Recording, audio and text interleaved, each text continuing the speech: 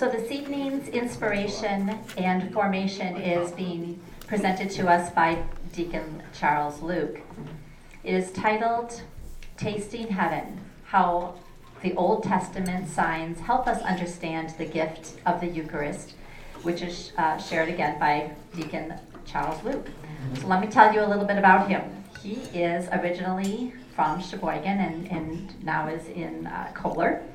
He is a traditional deacon for the Archdiocese of Milwaukee and a seminarian at the St. Francis de Sales Seminary in Milwaukee. Prior to entering the seminary, Deacon Charles studied philosophy and theology at Franciscan University in Steubenville, and he's currently assigned to St. Leonard Parish in Muskego. So here's the best part. Deacon Luke is going to be ordained a priest this May in the Archdiocese of Milwaukee. So we have a lot to celebrate by having Deacon Luke with us here this evening. So please welcome Deacon Luke. Thank you.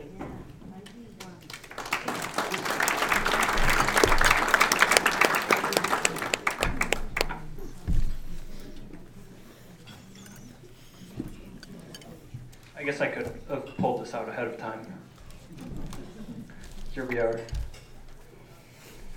What an absolute joy to be with you here tonight, kind of in many ways. A homecoming for me. Holy Name of Jesus is the church where I was baptized. Sheboygan is where I grew up. So a great opportunity just to make the trip up from the seminary tonight to be with you. Very grateful to Kim for the invitation and for the wonderful introduction. I think that's the first time I've ever been introduced as a speaker like that. So that's kind of fun.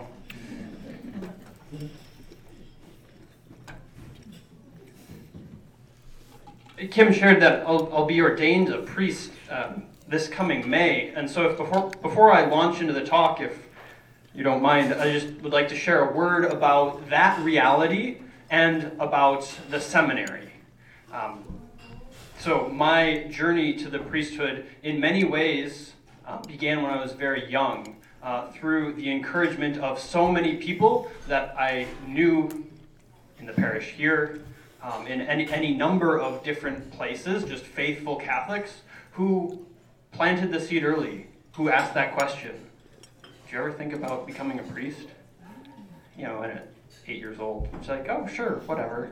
But those things do matter, and little invitations can mean quite a bit. I'm going to be ordained this coming May as part of a class of 9. We'll have 9 new priests in the Archdiocese of Milwaukee. The last time the Archdiocese had an ordination class this large was when Father Don Hine, if some of you know that name, was ordained a priest. Father Don Hine, now Bishop Hine of the Diocese of Madison. And so it's been nearly 40 years in the Archdiocese of Milwaukee since we've had an ordination class this size. It's a great joy. It's a great joy for the seminary. And at the same time, as we enter, into this season of Lent, I would really just submit to you the prayer request to continue to pray for vocations here in the Archdiocese of Milwaukee. The thing about ordaining 9 seminarians to be priests is that then they're no longer seminarians. And while this is, a great gift to the Archdiocese to have an ordination class of 9, it's really going to change the dynamic of seminary life. 1/5 of all diocesan seminarians are being ordained this year. So in order to continue to promote a culture of vocations here in the Archdiocese, I just make the request to you in your prayers throughout this Lent, to keep in mind and in prayer, this request to our Lord that He would send many, many priests to serve in our diocese. All right, to the talk. Tasting heaven, the Old Testament, and what does it have to do with the Eucharist? We're all gathered here tonight over food. And food is kind of the avenue under which I wanted to dive into this talk tonight, because food plays, perhaps surprisingly, a very important role in God's plan of salvation. And what I want to do tonight is to walk through a portion of the Old Testament, more specifically the book of Exodus, and look at how various kinds of food become a part of God's plan for the salvation of Israel, for our salvation. I think understanding these can help us grow in our appreciation of the Eucharist, our devotion, our knowledge, and our love for the gift that we receive every Sunday. So to dive in, now that we have enjoyed dinner, I want to turn our attention from the food that satisfies our stomachs to the food which is the bread that came down from heaven, the bread which truly satisfies. This bread which is the Holy Eucharist. And where I want to start with the exploration of that is with this very Lenten theme of the Exodus. Exodus, the second book of the Bible, is the story which narrates Israel's departure out of Egypt, out of slavery, into the wilderness, on a journey to the promised land, on a journey in which they encounter God at Mount Sinai. You'll recall the Exodus is a journey of 40 years. And this set of 40 becomes the dominant theme for our celebration of the season of Lent. Lent, which we observe for 40 days, is no accident that we also speak of it as a journey. Like, how often do we say our Lenten journey? And what we do is we recall the 40 years of wandering by Israel in the wilderness prior to their entrance into the promised land. And I think if we look at our own lives, we recognize that each one of us is on a journey. We're on a journey of our spiritual lives. We're on a journey to a promised land which does not have its destination in a geographical location, but in heaven. And as such, all of us are on this journey. It's a journey that at times seems to be through a wilderness. That wilderness, may be different for each one of us. Like, what is that wilderness in each of our lives? But all of us go through it. All of us are in it in some sense. And Lent is kind of this privileged opportunity to lean into that, to go through the wilderness towards an encounter with God, ultimately towards our true promised land. So Lent is a journey. Exodus is a journey. What do you need if you're going on a journey? Food! And so if we're attentive to the narrative of the book of Exodus, we can see that it has a lot to do with food. And food is, as strange as it may seem, one of the principal ways in which God works out the salvation of his people. So to Exhibit A, the Passover lamb. A quick recap of the situation at the beginning of the book of Exodus. The descendants of Abraham, Isaac, and Jacob are living in Egypt, and they're there because there was a famine in their own land, and so they made this journey to Egypt. They're dwelling in Egypt where God had raised up Joseph to be really the second in command in all the kingdom of Egypt.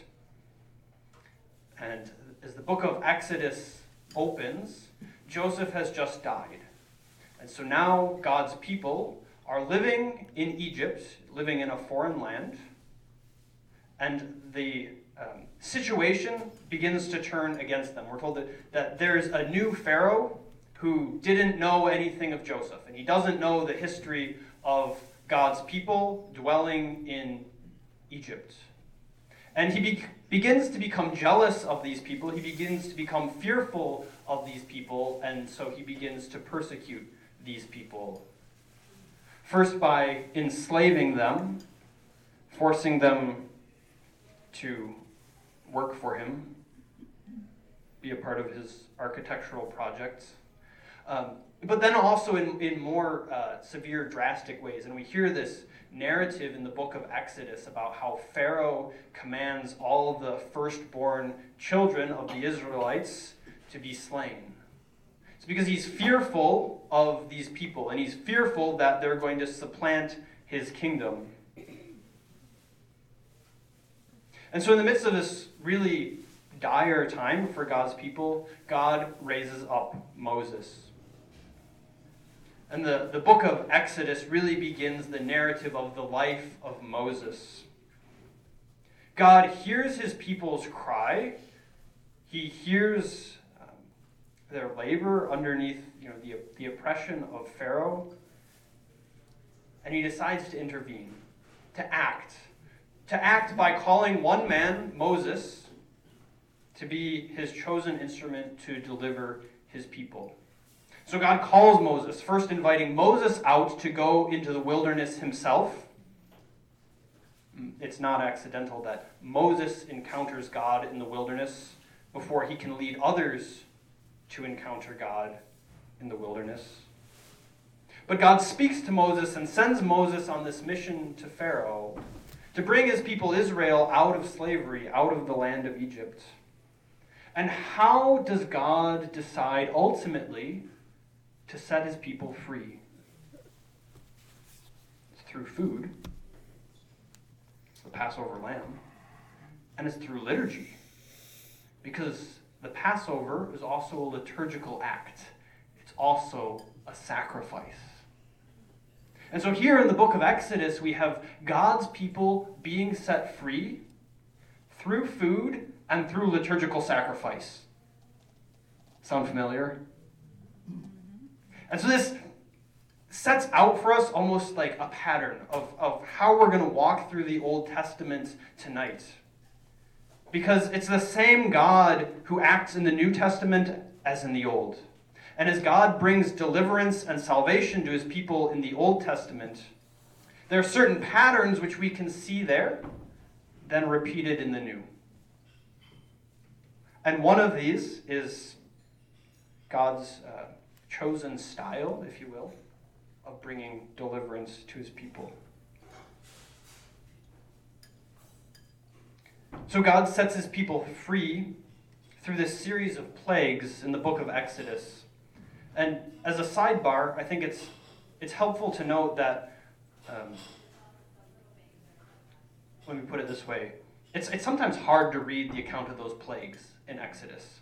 And we ask the question, how can an all-good and all-loving God rain down really horrible destruction on the people of Egypt? But one of the things that's helpful, I think, in looking at these plagues is all of the plagues are divine warfare. Because all of the plagues are carried out against a particular pagan god of the Egyptians. So the Egyptians had a god of the Nile River. Nile River turns to blood. The Egyptians had a sun god. The sun is blacked out. The land is covered in darkness. And the Egyptians saw Pharaoh himself as a god. And so this last plague, which is in some ways hard to wrap our heads around, which is the death of Pharaoh's firstborn son, as we ask, how could God will that? It's important to bear in mind that the message God is communicating there is no other God. All the idols must fall before the one true God. Okay. So God is going to strike down all of the firstborn in the land. How is Israel to be saved? And it's through this liturgy, the Passover liturgy. God gives to Moses a very detailed set of instructions of how this liturgy is to be carried out. First, you have to select an unblemished male lamb. Step 1. Step 2, sacrifice the lamb. Step 3, spread the blood of the lamb on the doorpost and the lintel of every house where the Israelites resided.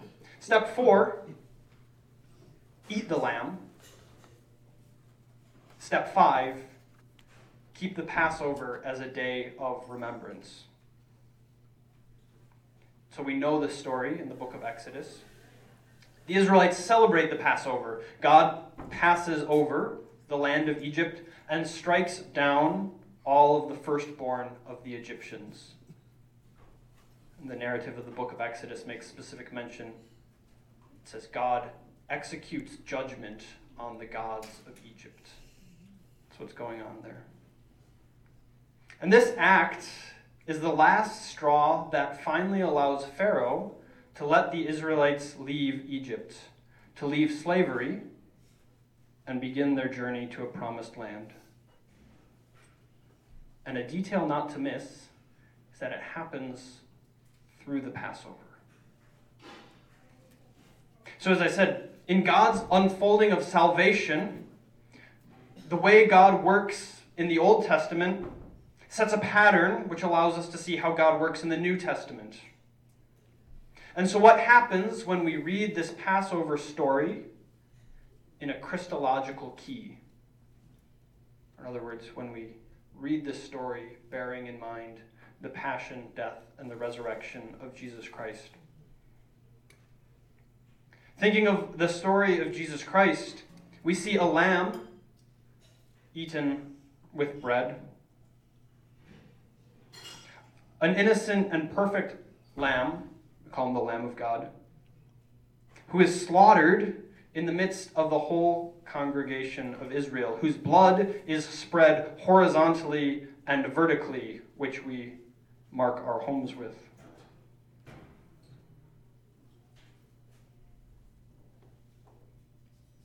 The effect of this is that we are brought from slavery, out of our captivity, into freedom, into relationship with God. So there's a theologian in the 1300s, you might have heard of him, his name is St. Thomas Aquinas, who says that the Paschal Lamb is the preeminent or chief figure of the Eucharist contained in the Old Testament. And for St. Thomas, it's because you can see 3 different layers of correspondence between the Passover and the Eucharist. The first one is that in the Passover, you not only had the eating of a lamb as part of a meal, that meal was also accompanied by the eating of bread. And so there's this aspect in which a lamb is eaten along with bread. We also see in both instances a perfect, spotless, or in the case of Jesus we could say sinless, lamb who dies for the deliverance of a people. And a lamb too, who by shedding his blood effects deliverance. So between the Passover lamb and the Eucharist, there's a similarity, both in terms of the sign, meaning that it's a meal eaten under the form of bread. In terms of what it is this sacrifice of a lamb, where we kind of understand Jesus in this kind of comparative sense to be a lamb, and the Gospels tell us he's the Lamb of God. And in terms of the effect, that the shedding of the lamb's blood and the eating of the meal affects deliverance from sin. And there's more. Because if we read the passion narratives in the Gospels of Matthew, Mark, and Luke, we know that Jesus is instituting the Eucharist at the Last Supper, which occurs on the feast of Passover. Jesus is very intentionally taking this liturgical theme and instituting the Eucharist right in the midst of it. And if we think about what would be going on in Jerusalem as Jesus is sitting with his disciples eating this Passover meal, if you go up the block, not even a quarter mile from the upper room, the space where Jesus ate the Passover meal with his disciples, you get to the Temple Mount. And it would have been on the Temple Mount, on the Feast of Passover, where at the time of Jesus, something approximating 250,000 lambs were slaughtered every year at Passover for the Jewish Feast of Passover. And so this is the context, is that Jesus is sitting at table at the Last Supper, calling himself the Passover lamb, giving his disciples this feast, this gift of the Eucharist, and all around him is this Passover context. And so I think if we place ourselves in that scene and we imagine that scene, it's nearly impossible to miss the Exodus connection. And what this does is it helps us to see that what God did in the Old Testament for the people of Israel, he does now for us through the Holy Eucharist. He sets us free from idols. He sets us free from sin. He feeds us, gives us himself, and ultimately leads us to our salvation. Last point on this. In case you think that I'm just making up all these connections. If you go to the Easter Vigil, at the beginning of the Easter Vigil, there's an Easter proclamation that is sung. It's also called the Exultet. And this takes place at the beginning of the Easter Vigil liturgy. And this Easter proclamation contains this line in it. So again, this is Easter Sunday, or Easter, well, it's Holy Saturday night. The context, passion, death, and resurrection of Jesus. And it says, quote, "These then are the feasts of Passover, in which is slain the Lamb, the one true Lamb, whose blood anoints the doorposts of believers." So the point being that the doorposts that are marked are not so much physical doorposts anymore, but the doorposts of our own hearts. It's the gateway to our own hearts that are marked as we receive the body and blood of Jesus Christ through the Holy Eucharist. And if we remember in the narrative of Exodus that it's the blood on the doorposts which spared Israel's firstborn from being destroyed. There's a phrase that is sometimes used to describe the Eucharist, to call it the medicine of immortality. And it's this idea that we're spared from everlasting eternal death because we're given the life of God in our souls through the Eucharist. Back to Moses.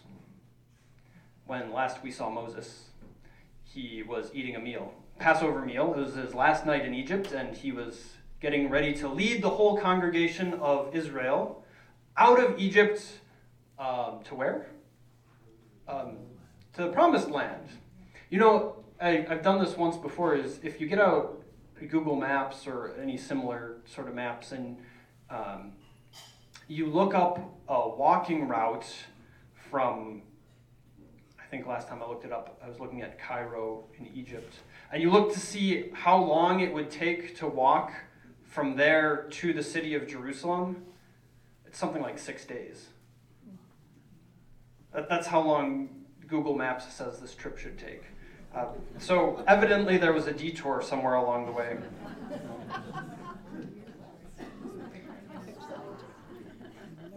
So God delivers Israel through the Passover, leads them out of Egypt, sends this pillar of fire to go in front of them and a cloud to guide them.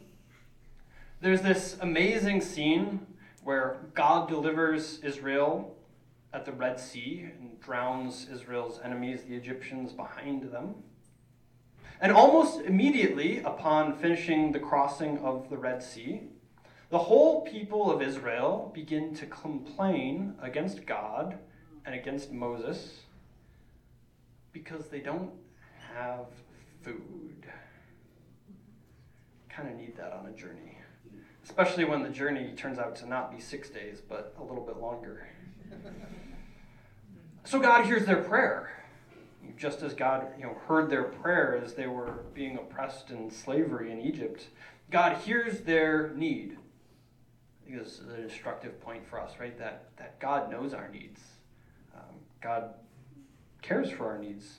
And God sends food. And so in the Exodus story, this is the manna. That God rains down bread from heaven, which, by the way, I know we often think of the manna, right, as it's regular bread, right? It's regular bread that falls to earth and sustains Israel as they're walking through the wilderness.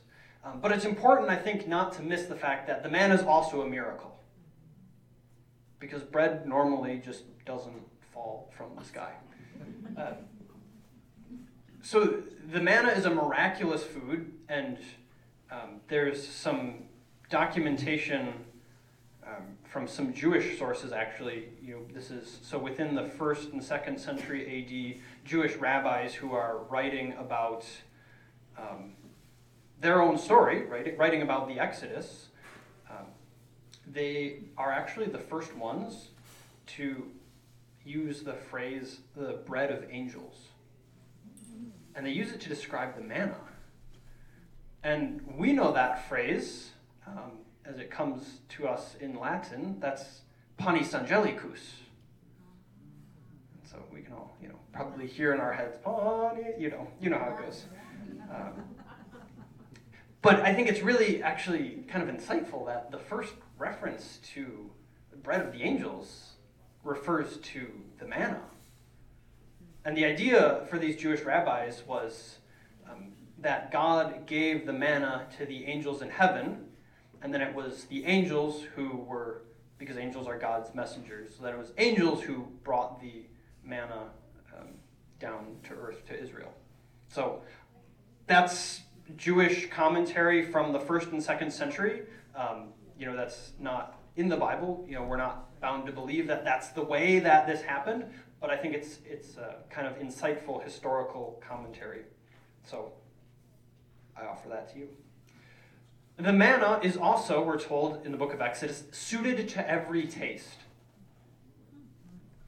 So I think it's kind of interesting. It's like, well, what did the manna taste like? Apparently, it had a different taste to different people. And it's hard to know what to make of that detail in the text. But what I think it tells us spiritually is that God knows each one of our needs. And so that as God feeds us with the bread of angels, which is not the manna, but is the Eucharist, we'll have more on that connection in a minute, that God knows our needs. That God knows the spiritual needs of each one of us, of how we personally need to be sustained by God's love, how we need to be fortified through the wilderness of our lives, through our particular struggles. And we see in the Eucharist that gift of God suited to our particular taste. Another point on the manna. So the manna is what we all remember, right? It steals the show, so to speak. But if we go back and we read the story of Exodus, manna is not the only miracle of food that God sends to his people while they're wandering. We're told that the bread, the manna, falls every morning, and then every evening, quail came up and covered the camp. And so here again, there's this sign that God gives, which is both bread and flesh. It's bread and meat. It's a double sign. And even though we typically default to remembering the manna in the story, I think it's helpful to recall that the two go together, and they're part of the same miracle. They're the miracle of God providing for his people on their journey through the wilderness. So here again, what happens when we reread this story in a Christological key? I think it looks like John 6. John 6, Jesus is delivering the bread of life discourse. And if we look at that text again, just bearing this context in mind, the context of the manna. So in John chapter 6, Jesus has just fed a multitude of people with a miracle of bread. That's the feeding of the 5,000.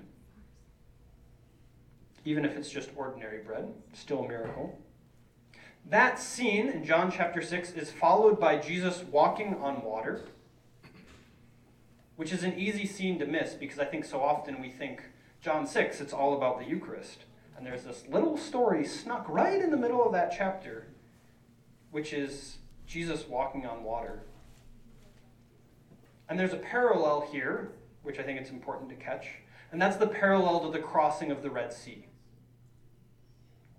Jesus doesn't just pass through the sea, he is walking on the sea. And in the ancient world, the sea was always associated with the gods. Recall Poseidon, Neptune, but also all of Israel's neighbors, all of the pagan nations surrounding Israel would have had their own version of these gods that ruled the sea. And so what we see Jesus do in walking on the sea is he walks all over them. There's a reason that the disciples are terrified when they see Jesus walking on the sea. It's not just because it's something unusual, but because they're seeing the Lord of heaven revealed in his glory. And recall what I said about the plagues of Egypt being divine warfare, about God sending plagues on Egypt to show that the gods of the Egyptians were not the one true God. I think we see something very similar in John chapter 6 as Jesus walks on the sea. So then what follows? So Jesus feeds 5,000. He walks on the sea across the water. And then he says this, I am the bread of life. Your fathers ate manna in the wilderness, and they died. This is the bread which comes down from heaven, that man may eat of it and not die. I am the living bread which came down from heaven. If anyone eats of this bread, he will live forever. And the bread that I will give is my flesh for the life of the world. Reading in the context of the book of Exodus, what's the bread that comes down from heaven? It's the manna. It's bread which is miraculous, bread which is from heaven, bread which is suited to every taste, which is given with flesh, but remains just physical bread for physical life here on earth, for journey to a physical, geographical destination. Jesus is upping the ante here. This is not the manna. This is new manna. This is bread not for natural life, but for supernatural life. It is food for an Exodus journey that leads not to a geographical destination, but to a heavenly, eternal one. Last points on the manna here. When does this happen? John 6, chapter 6, verse 4 opens the chapter with this remark. says, now the Passover feast was at hand. So there again is Jesus giving us a Eucharistic sign right smack in the middle of the Passover liturgical feast.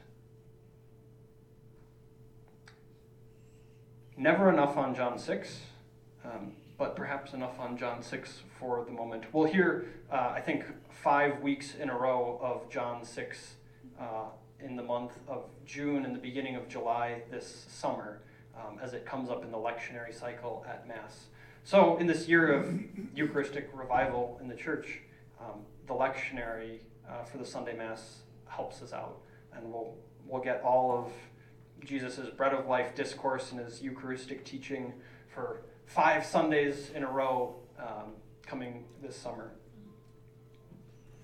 So if you are asking yourself in the middle of the summer, why is Father Norby preaching about the Eucharist all the time, all of a sudden? Father Norby, maybe he's not here. I thought he was here. He went. Okay.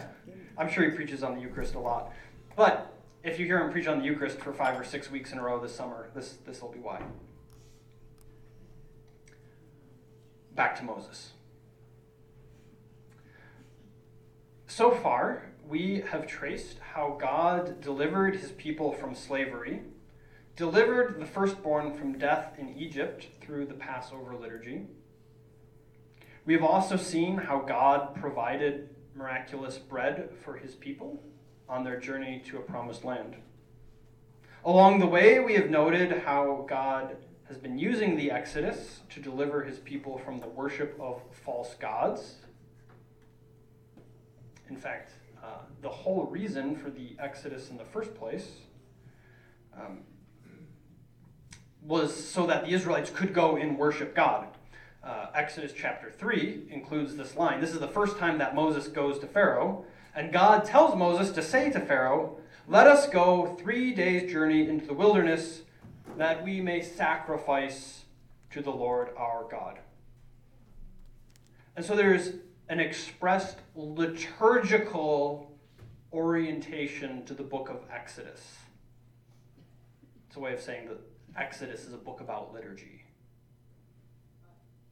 As much as it's a story about being set free from slavery to being delivered into a promised land, it's also a story of being set free from false worship for true worship. It's a story about being set free for the worship of God. And we could draw a parallel to our own lives as we think about the reality of sin and the reality of freedom. I think it's very popular in the world to think that freedom is this ability to do whatever I want, whenever I want. But the Christian idea of freedom is not so much that it's licensed to do whatever, but to do that thing which is right. And it's in doing this thing that is right that we're truly set free. And the effect of sin in our lives so often is only to tie us down, to burden us, or that's its effect. That's how it plays itself out in our lives. So to be set free from sin is, in a very real sense, to be set free to worship God. So this raises a question then, which is, if God is setting his people free in order to worship him, how did God expect to be worshipped? We see a misguided attempt early on the part of Aaron. That would be the little golden calf incident. That didn't work out too well. But it's a question that is answered by God's revelation to Moses on Mount Sinai. On Mount Sinai, yes, God gave Moses the 10 Commandments.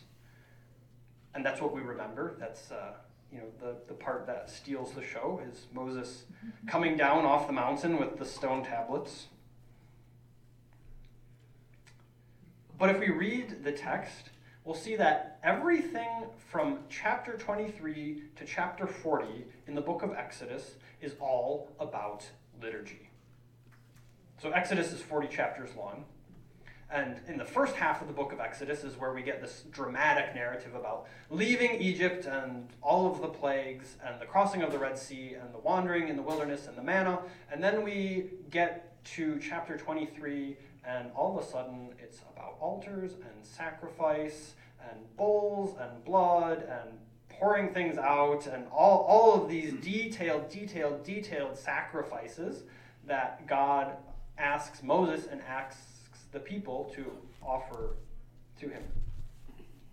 We hear about the tabernacle, vestments, the ordination of priests.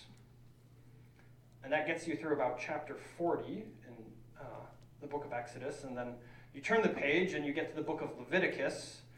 The book of Leviticus is where most attempts to read the Bible through cover to cover end.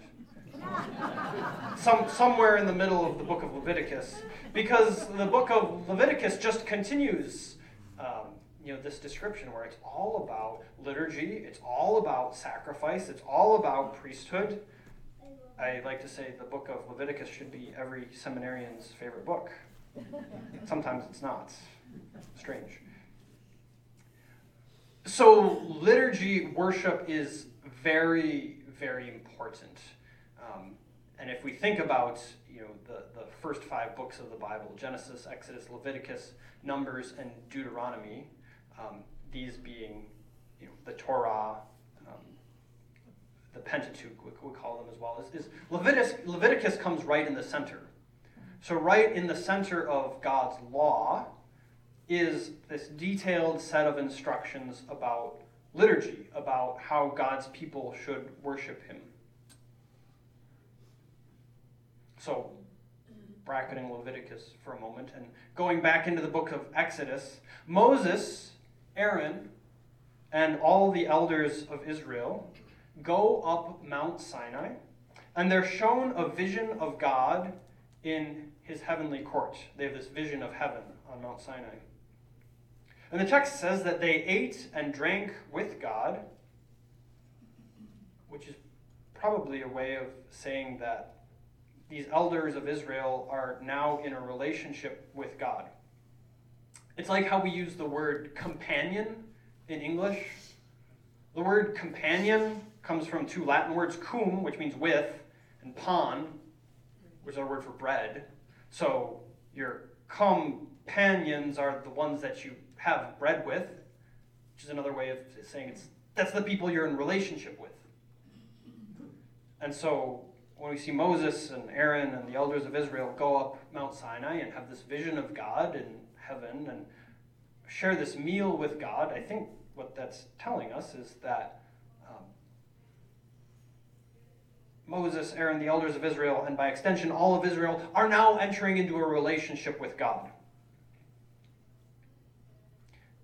And so on this mountain, in being shown this vision of heaven,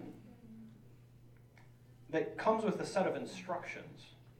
Because God tells Moses, immediately following this vision, to construct the tabernacle, which at first is just a very large tent. But this large tent will later be enlarged by, King David will put the plans together, but by King Solomon, and this will become the temple. So the tabernacle is patterned on the vision of heaven given to Moses, and then this gets copied to become the temple. And what's striking is that this tabernacle, this large tent, is set up by Moses in the midst of Israel's camp as they're wandering through the wilderness. And it's in this tabernacle, then, that the cloud of glory, which is God's presence among his people, comes down and resides. So this tabernacle becomes God's dwelling place on earth. God also gives instructions for what will go into this tabernacle: the Ark of the Covenant, the lampstand, which is a menorah, and the table for the bread of the presence. What is that? And God tells Moses to build all of these things after the pattern that was shown to him on the mountain. And this is important because it tells us on a very fundamental what liturgy is. Liturgy is always done in imitation of what is done in heaven. And it's why even today there's a pattern so often to our churches. It's because our churches in some manner copy the temple, which copy the tabernacle, which are copies of the sanctuary in heaven. It's why then when you walk into a church, you should think, I'm walking into heaven. It's because the one is modeled on the other.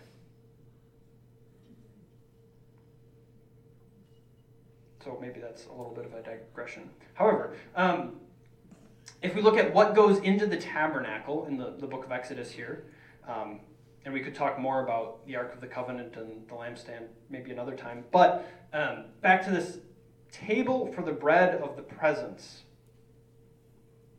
What is that? And I'm curious about it because, again, it relates to food. I get curious about things like that in the middle of Lent. So Exodus 25, God says to Moses, make a table of acacia wood, 2 cubits long, a cubit wide. This, by the way, is my cubit. Right there. There it is. And half a cubit high. Overlay it with pure gold, and make a gold mounting around it. And make its plates and dishes pure gold, as well as its pitchers and bowls for the pouring out of offerings. Put the bread of the presence on this table to be before me at all times. The bread of the presence, what is that? Well, if we keep reading through the book of Leviticus, and we don't give up on our plan to read all the way through the Bible, we'll see in the book of Leviticus that the priests of Israel would lay out 12 loaves of bread each week on this table. And that bread would remain in the tabernacle all week in front of the Holy of Holies, which is where the Ark of the Covenant was kept. And it was kind of a symbolic way of recalling all of the 12 tribes of Israel. So you had 12 loaves of bread for 12 tribes of Israel. And what was symbolically represented there is all of Israel gathered before the presence of God. Furthermore, we might recall that the scene with Moses, Aaron, and the elders of Israel eating with God on Mount Sinai is the event which immediately precedes the bread of the presence being introduced. And so what this suggests is that this bread of the presence as it's called, functioned as a memorial of the meal with God on the mountain, and thus as a sign of God's communion with his people. We can also note that in addition to bread, there are pitchers and bowls on this table, suggesting that the bread of the presence is more accurately the bread and wine of the presence. Presence. What is that word doing there? Why don't we just say bread? In Hebrew, this bread is called lechem hapanin. I don't speak Hebrew, but I read that in a book somewhere. Panim is the word for face, so this bread could be called more literally the bread of the face, or even more suggestively, the bread of the face of God. What can this tell us about the Eucharist? Obviously, there are some parallels right on the surface of the text in the book of Exodus. But what is more striking, actually, is the liturgical practice of the Jewish people at the time of Jesus. We have remarkably good historical documentation, which attests to the fact that at the time of Jesus, there were 3 pilgrimage feasts in Jerusalem every year. So 3 times a year, there would be these massive gatherings in Jerusalem with pilgrims from all over the world. Passover was one of those. So we have these 3 pilgrimage feasts throughout the year. And during each of these feasts, the priests of the temple would bring this table out of the holy place in the temple. When all of the pilgrims had gathered in the temple courtyard, and they would hold up this table with the bread of the presence on it, presumably, and they would say to the pilgrims, "Behold God's love for you."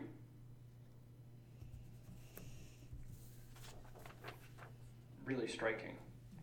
And of course, you and I cannot and do not go to the temple in Jerusalem to worship in this way. The temple of Jerusalem was destroyed by the Romans in the year 70.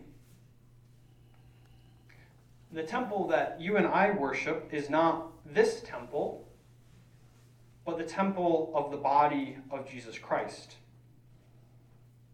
Think about all that the temple was. It was the dwelling place of God, the place of sacrifice. In Jesus Christ, all of that is located in him. He is the dwelling place of God on earth as true God, true man. And his body is the place of sacrifice, because it's in his sacrifice for each one of us that he redeems the world. And so you and I do not need to go to Jerusalem to behold the love of God for us. We need to go to Mass. We need to go to Mass to behold the bread of the face of God, which is held up before us in the moment of consecration. We need to go to Mass to behold the Lamb of God, who takes away the sins of the world. We need to go to Mass to eat the true Passover lamb, whose blood delivers us from death, who sets us free from slavery. We need to go to Mass to receive the bread of the angels, that true manna which will sustain us on our exodus from this world to our true promised land, which is in heaven. Thank you very much. God bless you.